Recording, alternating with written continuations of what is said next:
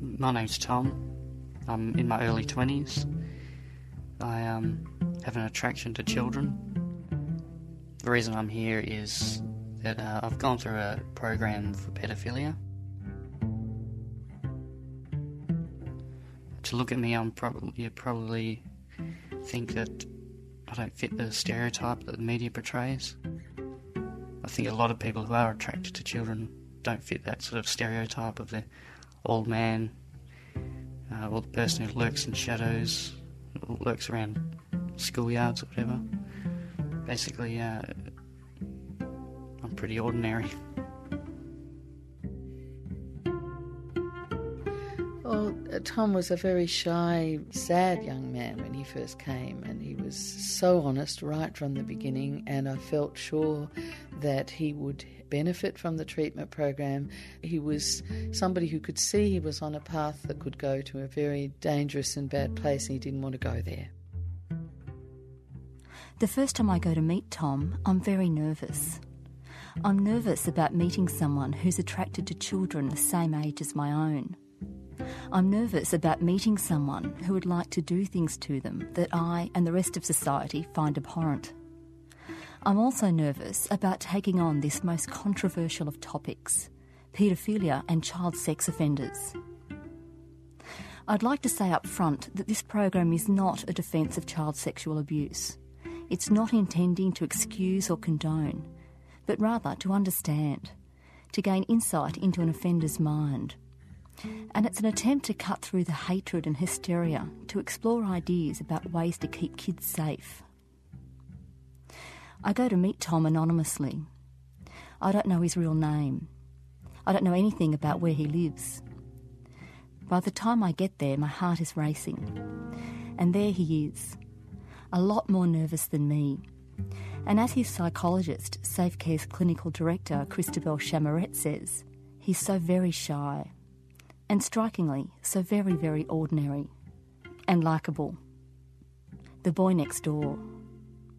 He's an intelligent young man from a good home, an attractive young man, and how he came across to me was ordinary, but I wouldn't have been, like you, surprised at that, because all the people I see are very ordinary men from different parts of life. They're very different from the men I met in the prison system who had a hard life, and some of them developed that kind of stereotypic image than, say, how Tom is, which is just like the kid next door or my own son or whatever. I've sort of had strange feelings for children when I hit puberty, around 13, 14. I was attracted to younger children than I was, when most of my classmates were interested in girls our own age. I was about 13, I was looking at 12-year-olds to 10s. It sort of just stuck there. I started to fantasise about taking off their clothes and doing things in a sexual nature. I was bothered by it straight away as soon as... I didn't really know what to have a label for it, but I knew it was wrong. It was only later that I started watching the news, as you do as you get into your teens. You sort of hear the word pedophile and that they're just monsters, and yeah, basically you're going to prison. That's the rest of your life.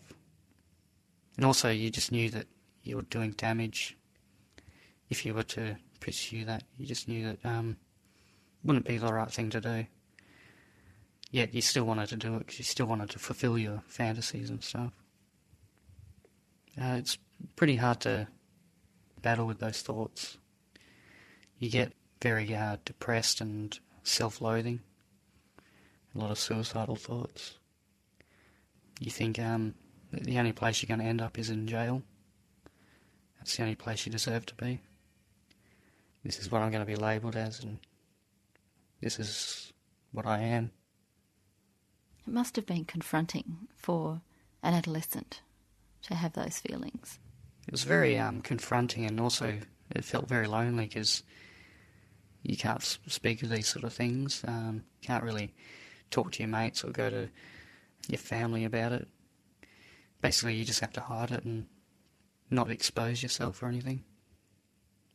I always thought of it as a disease more than anything, because you don't want it, but you just can't get it out of your head.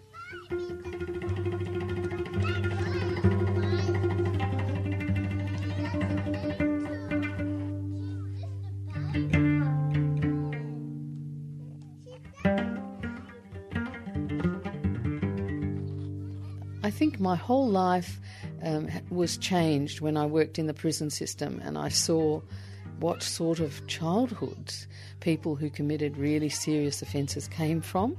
And I thought, why on earth are we spending all this money further damaging people in society rather than trying to help people before they get to that point? And it's exposed me to enormous criticism. There are people who believe that I'm soft on offenders because I'm compassionate.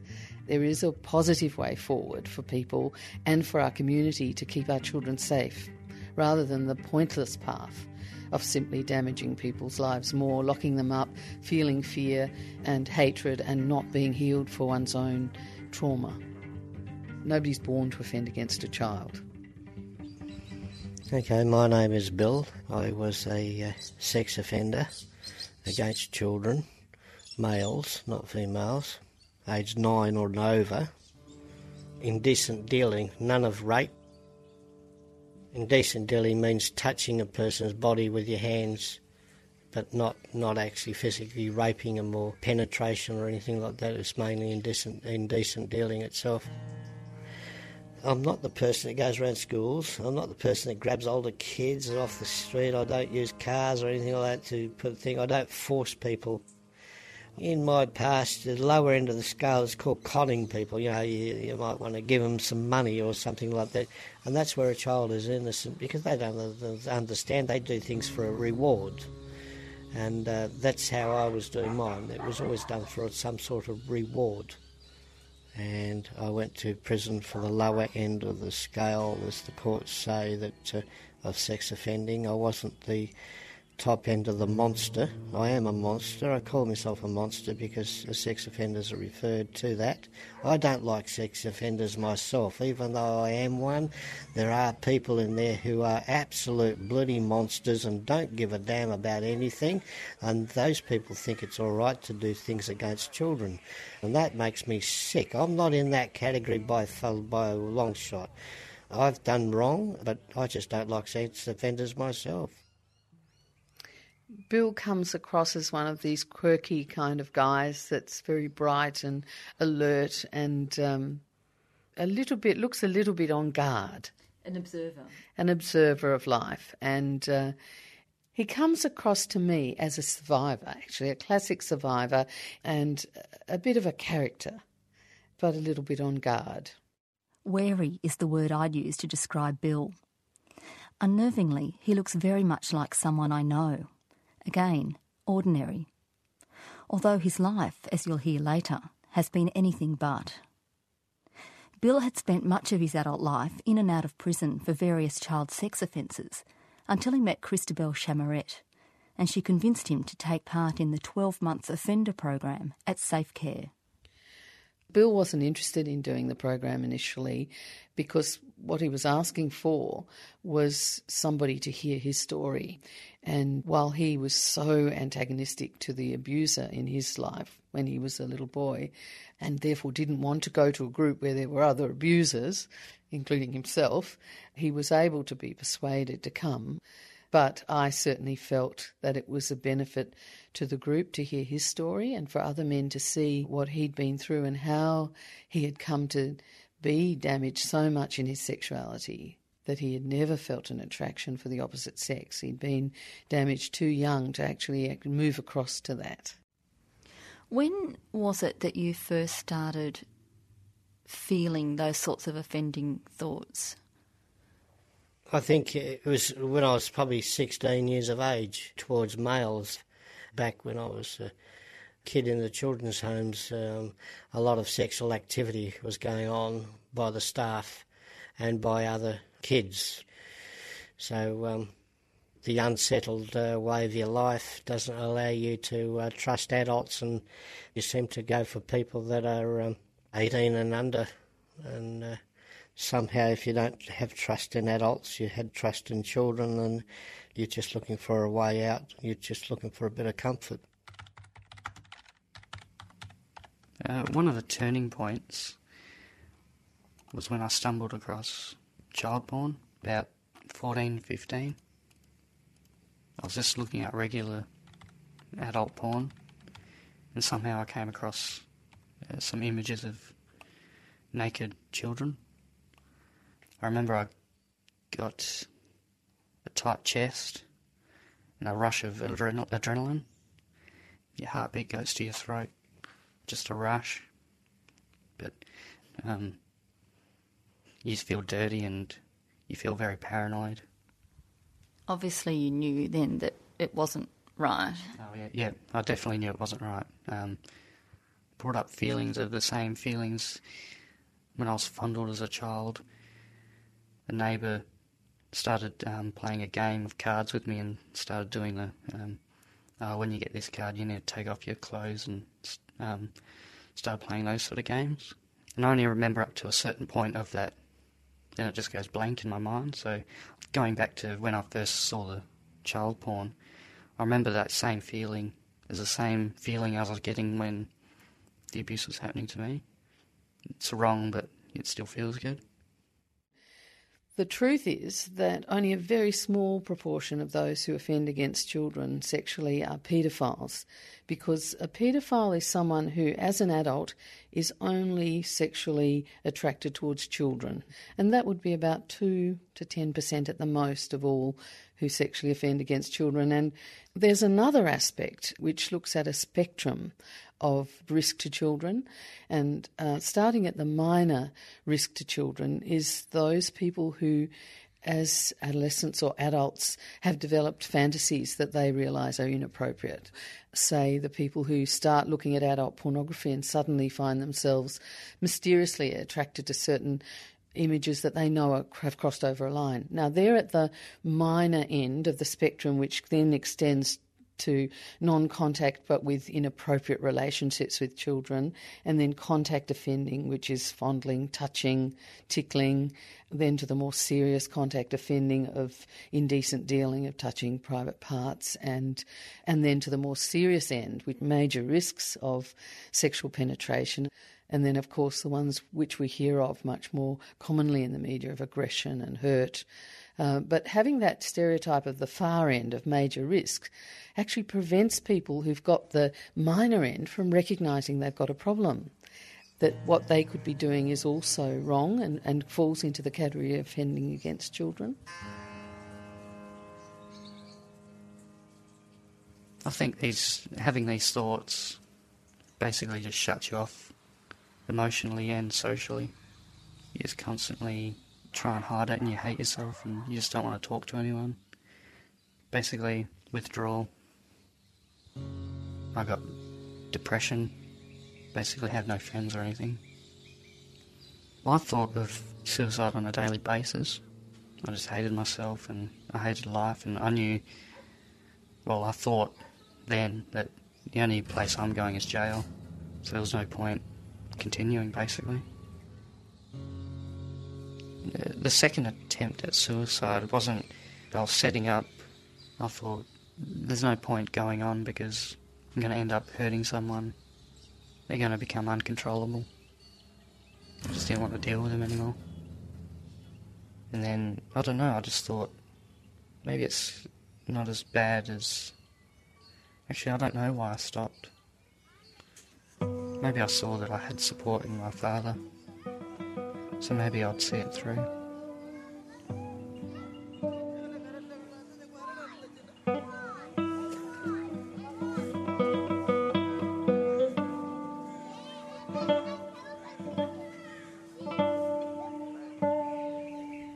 Were you aware at the time that it wasn't right? Oh yes, you're always troubled. You always got a feeling of a guilty conscience. You know it's wrong, but you don't want to think at the time, because it hurts too much, and you probably wouldn't have done it, but the power of the sexual relief and gratification is so great. You just felt there's like a tug of war.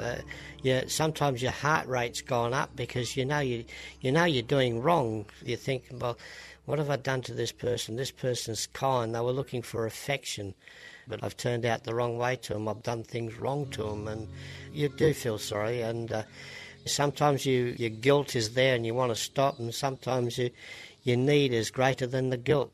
So then when you were doing it again, how did you justify that to yourself? You didn't justify it to yourself. There's just no thought there. It's just something that you needed. Why? How much did you worry about being caught? That's always in your mind when you do something wrong. It adds to stress, because sometimes you want to be able to say, I wish I could put an end to it and I hope he dobs, because it's just too much to bear. How did you get caught in the end? Well, they did. They happened to have a conversation, and the parents overheard the conversation between the two victims. So that was reported, and then it went from there. No, it's not a very pleasant feeling sitting home, never knowing when the knocker's going on the door because you did something wrong. But it is a relief. It is a huge relief.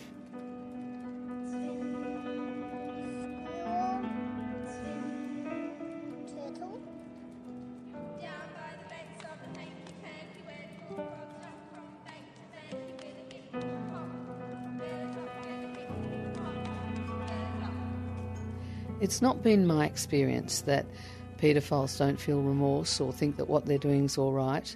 By far, the majority of people I've seen who've had this issue have felt deep shame. And in fact, it's their deep shame and their desire never to admit it that makes it really difficult for them to put up their hands and get help.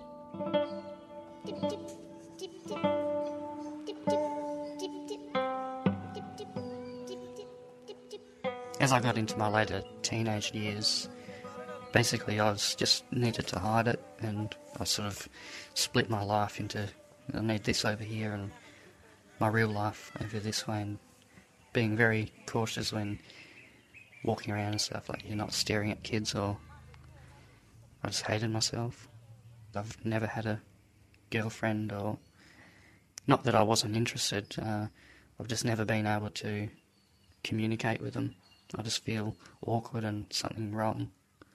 I have an attraction still with women, and I was back then had an attraction to women. But on the other hand, I still had an attraction for children, female and male. But I never considered myself gay. Even mature male form, I get sickened by it. And maybe that's something to do with the abuse earlier. I tended to develop relationships with children because I could relate to them better, enjoyed being around them more than people my own age. Were they more accepting of you? The children were more accepting, non-judgmental, but friendship. I just couldn't relate to anyone my age. I just wanted to be a kid, basically, again. Like, just do kid stuff, kick the footy, play computer games. I didn't want to go out clubbing and drinking alcohol and stuff. I just wasn't interested in it. We'll be taken 1, 2, 3. I've been told by lots of people that if you're stressed out and you're rejected by society, or you have low self-esteem in yourself, you look for a way out. You'd look for a way to relieve that stress. And the only people that never hurt you in your life was children. Adults always picked on you, and children never did. And this is why you sought comfort in the way that you were thinking, and this is the way sexual abuse took part. Because the program that Christabel does is one that goes back deep into your childhood. And she brings all of this out in you. I'd like to backtrack a bit and talk about your childhood. Can you explain what happened when you were a child? Well, when I was a child, I was like 9 years of age, and my father, he was in the Air Force, and while he was away, my mother was playing up with other men. She was 3 months pregnant, and when he found out, he murdered her, and I saw the murder in front of me when I was 9 years of age. There was a lot of screaming going on, yelling going on. I got 2 brothers and 2 sisters. They're younger than me, I'm the oldest. It was just before midnight. My mother was sitting on a chair. My father dragged her off the chair, knocked her teeth out. He took her out into the back where the laundry was and threw her to the ground. But he stabbed her in the front 3 times, in the back 3 times. He cut her throat, strangled her with a cord. She was still breathing. Here he went out the back and come back with an axe and caved her head in. Kept on hitting her until she was dead. So that night, midnight, I was taken away and put in a children's home. And then I went to another church home run by the Christian Brothers. And then I went to a foster home. In that foster home I was tortured. I was chained up to a bed. And I kicked up a stink. They didn't believe me. They took no notice. So I stayed there for another 12 months. And finally their own daughter had phoned up the police. And the doctor came round and saw me, and they found me being held in a copper of water being brought to the boil. And then I went to another home, and then I went to a Christian Brothers home, where I was bashed and kicked around and sexually abused for a total of 3 years, non-stop. And if I ever wanted to write a book, which people say I should do, I'd title it To Hell and Back with the word back crossed out.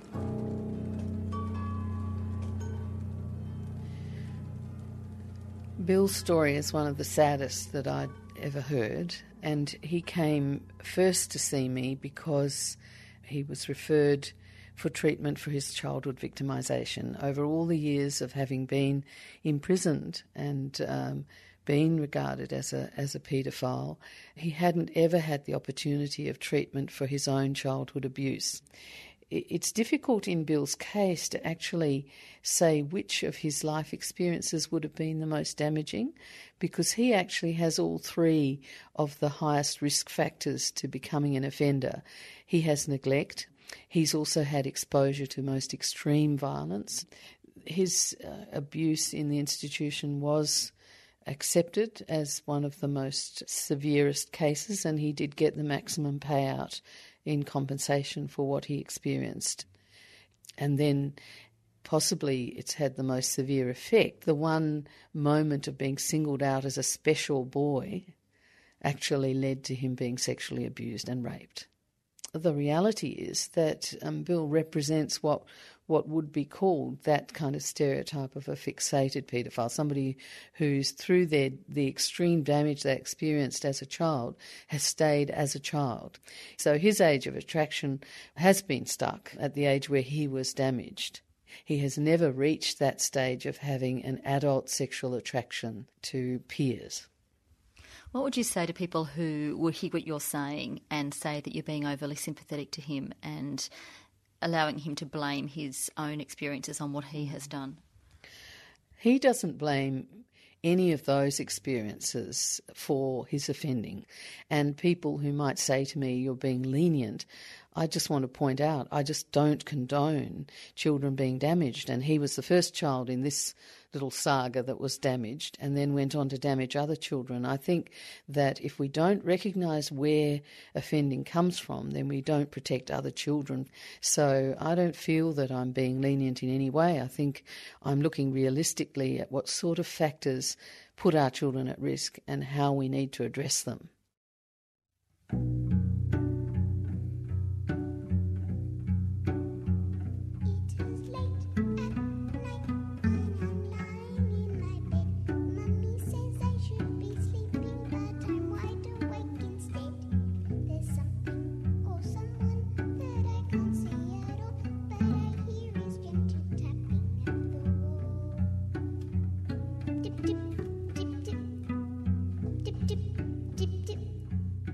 I grew up all through my teen years with these feelings.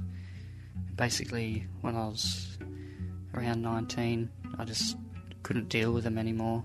I was afraid of what I was going to do. I think it got to that point where I thought I was going to do something. So I took a huge leap of faith and told my father I hated living and I needed help. It was very hard to get out. I only got about 2 words out and then I just started sobbing. And I just had to confess my feelings and thoughts and hope that he didn't reject or just walk out. How did he react? Disbelief at first. And then he just wanted to understand why. Unfortunately, I couldn't give him any answers because I didn't know why. But then he was proud of me for being so honest. He basically said, I wish you'd told me earlier. And I've even heard him on other occasions growing up. You hear a story on the news about pedophilia and people abusing children, and basically he has the same sort of mentality as, they should be hung up by their balls. But I guess you need to change your attitude if your own son comes out. After that conversation, my father was searching around for some help. I'm guessing it would be pretty hard to ring around and say, my son has this problem, can you help me? Somebody in his family had rung us and said that their son was suicidal and was concerned about thoughts to do with children and would we be willing to see him, and we were.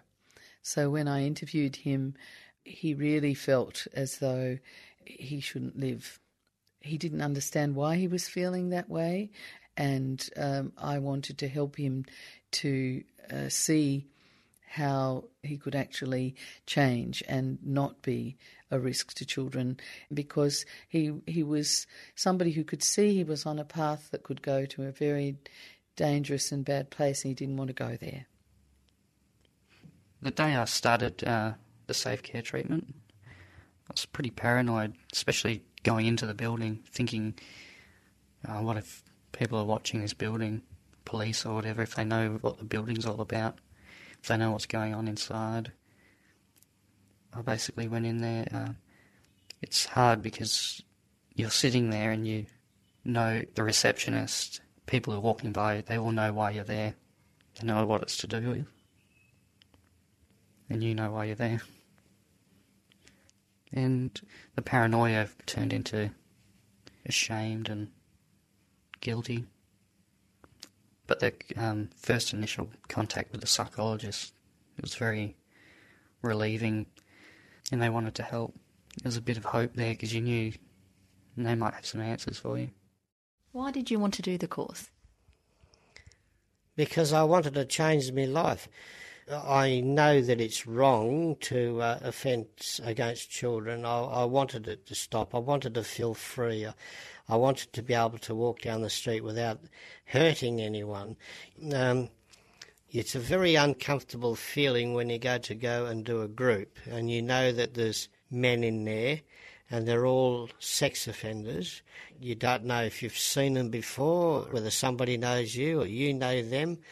And because I've had people offended against me, which were adults as a kid, you got this horrible feeling that they're all dirty people like myself, and you've got to go and comfortably say hello and shake their hands or and introduce yourself to them. And that was quite scary because you still think, these people are going to be monsters, especially being the youngest in the group.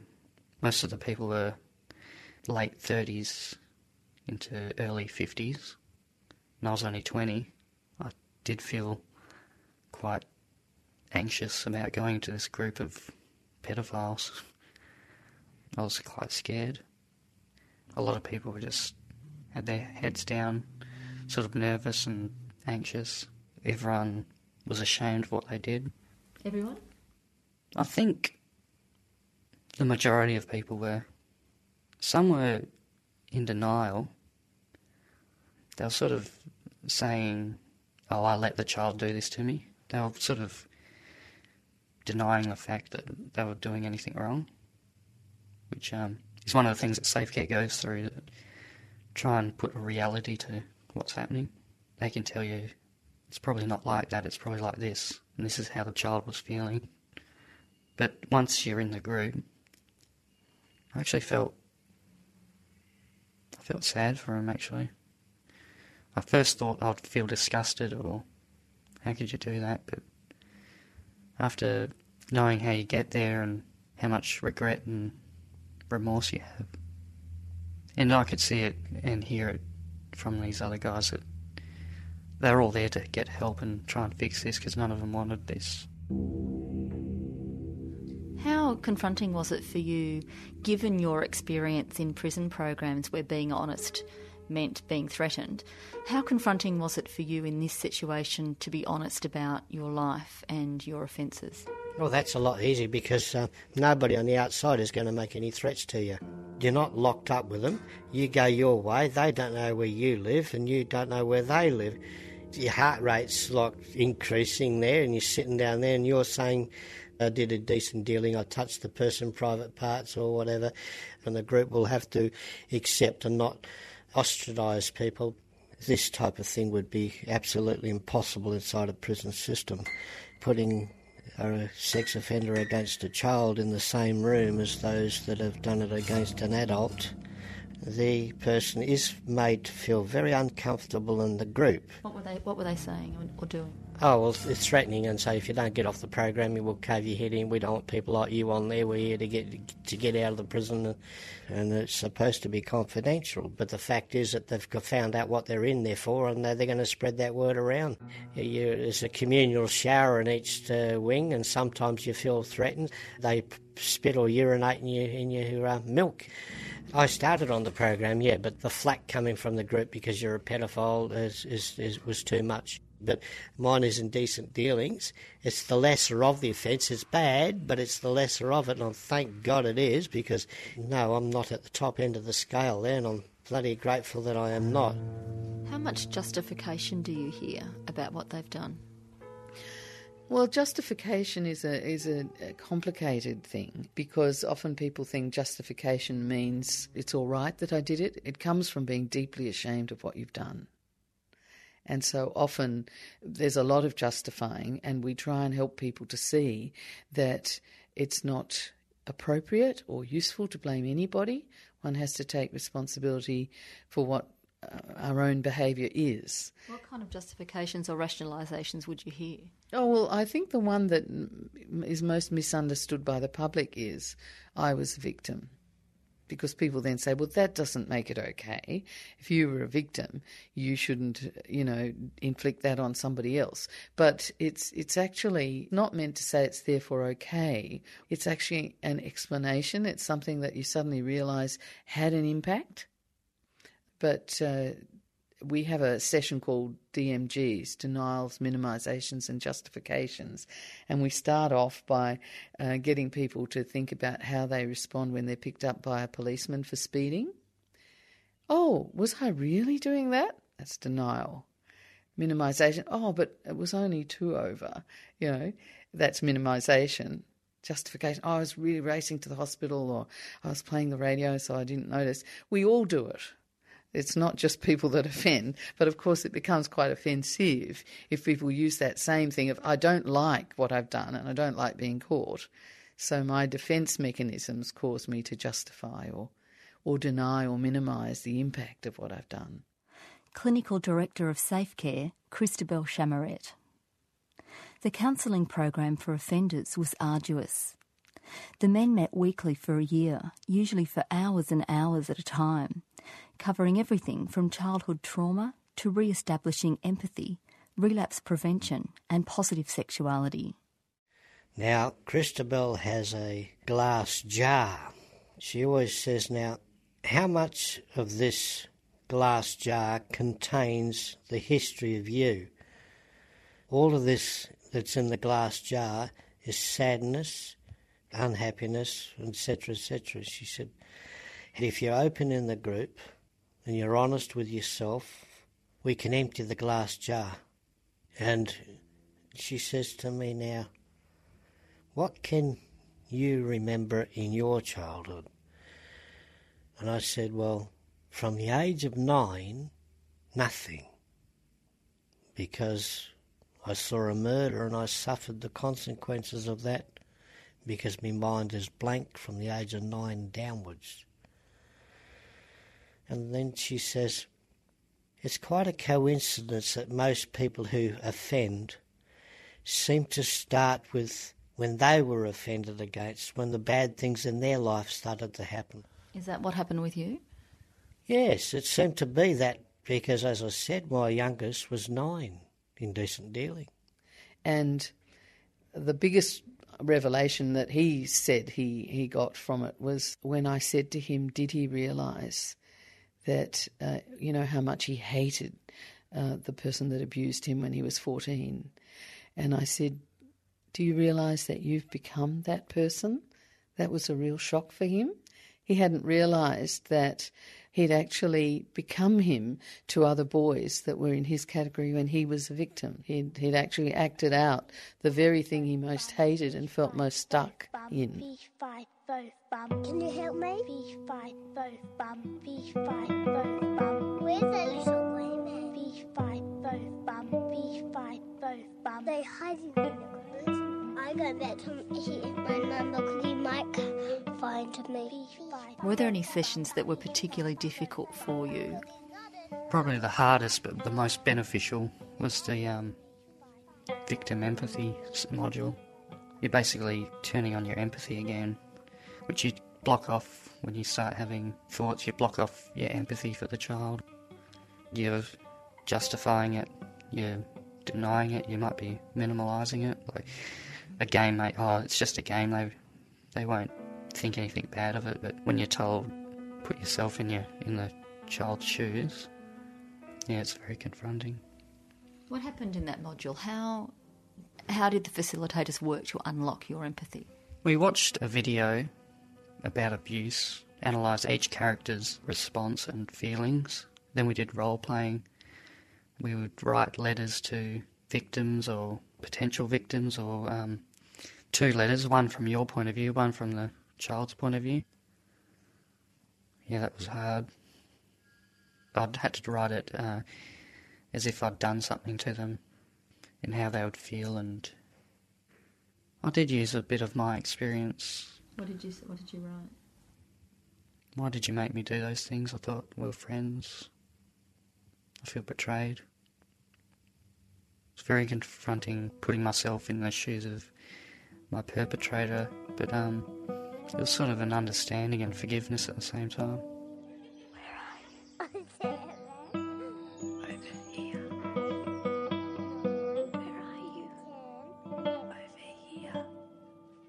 I guess one of the issues most people would be concerned with is how you teach people to minimise the risk of offending. How do you do that? Well, the most important thing, which might surprise people, is you use their own inner motivation not to offend. And you will work with that part of them that doesn't want to offend to the maximum so that they won't. They were to commit to never being alone with a child, and people develop their own safety strategies to ensure that they will never put themselves in a position where they would be at risk. I mean, when you're going to a social function, making sure that you're interacting with the adults. If you are out on the street, that you actually don't engage children, and if you find yourself looking, you recognise that as inappropriate and you do something about it, like ring and talk to somebody who can help you, like your psychologist. And that's why having a therapy program and having some ongoing people that know what you've done and are your supporters is very important. I know the situations that I need to stay out of is being alone with children. Obviously, that's probably the first and foremost. Swimming pools, maybe where child's topless or whatever. The beach. Just things that I know that maybe a child will catch me off guard.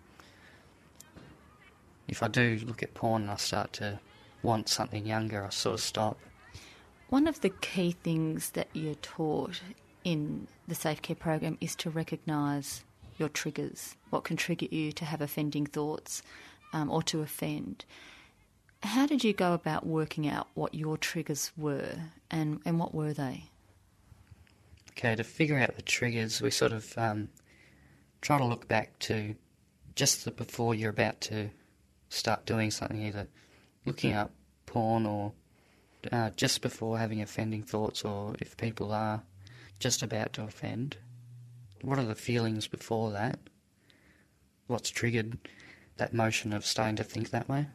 Whether it be, in my case, sort of depression and loneliness brings it on. Also, if I see a child without a shirt or something, I'll sort of start to think that thought pattern. It's not like I start getting into that thought pattern every child I see or anything. It's only certain situations that might trigger that. I'm interested that loneliness was one of your key triggers. That seems to be a common theme and not what I had always imagined would be the obvious trigger. When you start getting lonely, the depression comes. I think they go hand in hand, so if you start getting depressed, you get lonely. If you start getting lonely, you get depressed. And that can be a trigger to find that sort of gratification, whether it be drugs or pedophilia. Are you in contact with any of your family, your brothers and sisters?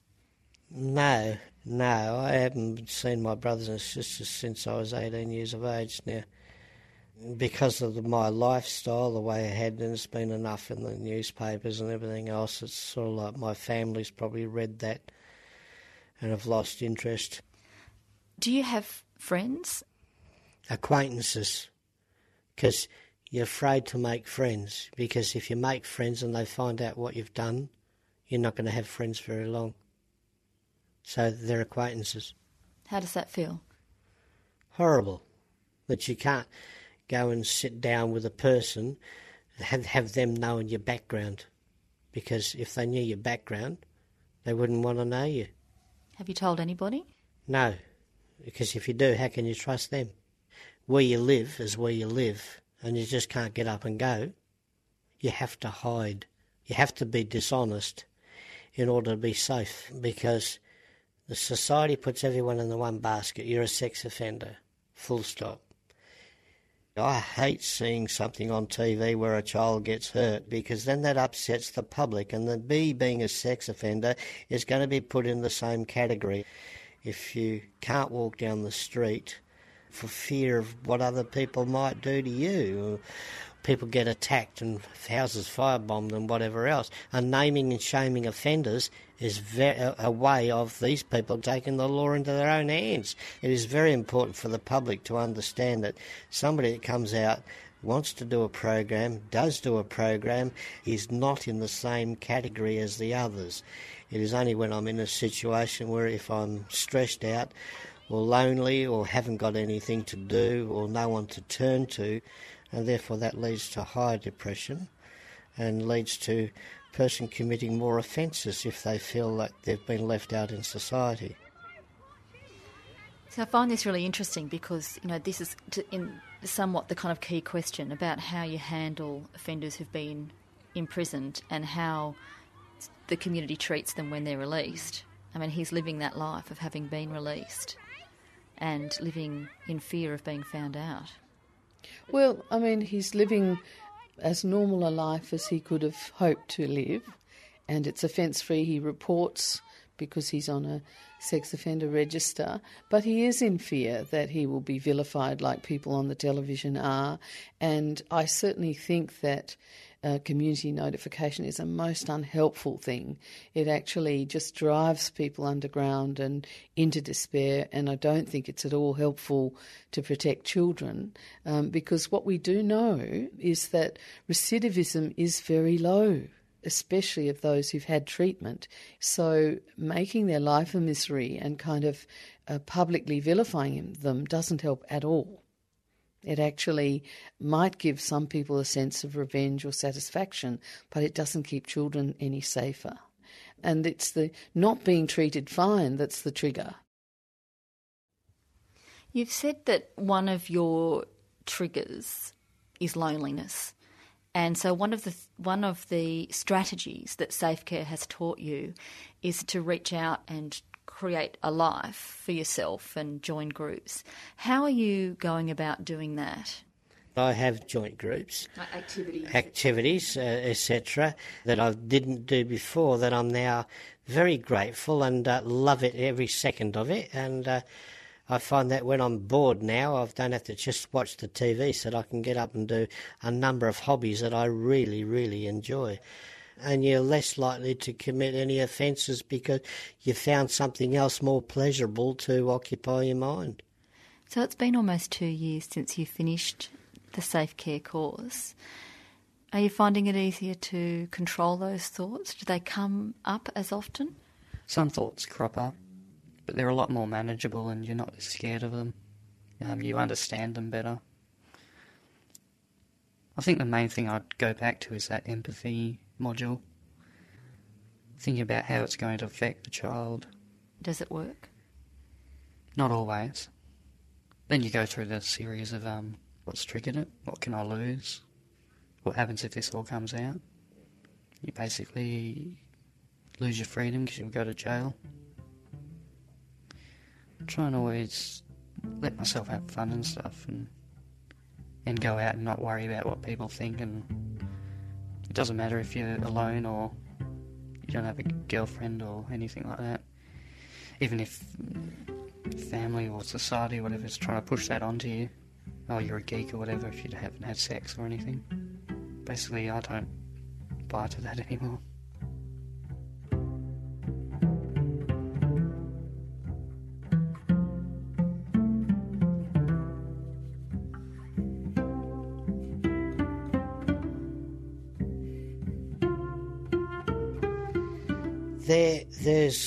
There's always thoughts, but it's like as though they're cleared up for me. I've learnt to deal with it so much, and I tell myself the consequences of any actions.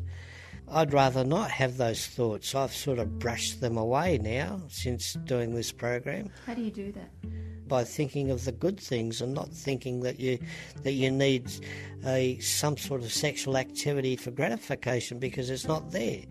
You find other things to do and you sort of like push that back, and it's a good feeling that you're not thinking of sexual activity with a minor anymore. It's a sense of freedom.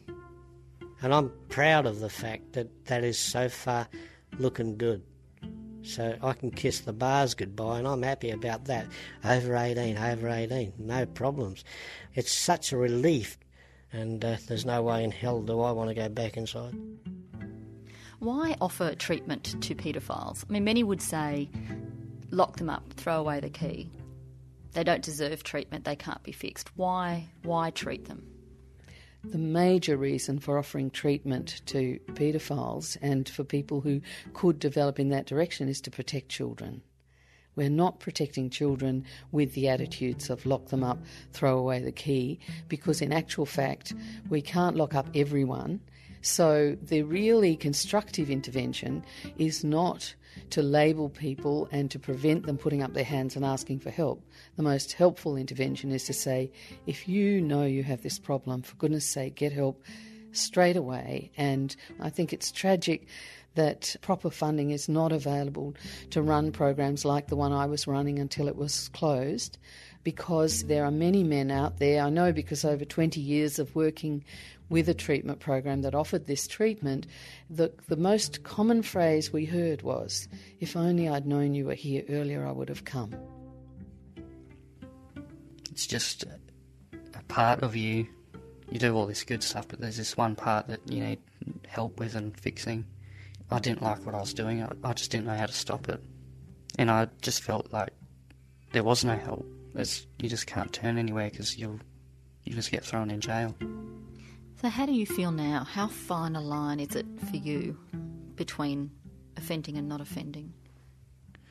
Before it was, you were basically on the edge of offending or not. But now I'm a kilometre away from the edge. I feel quite good.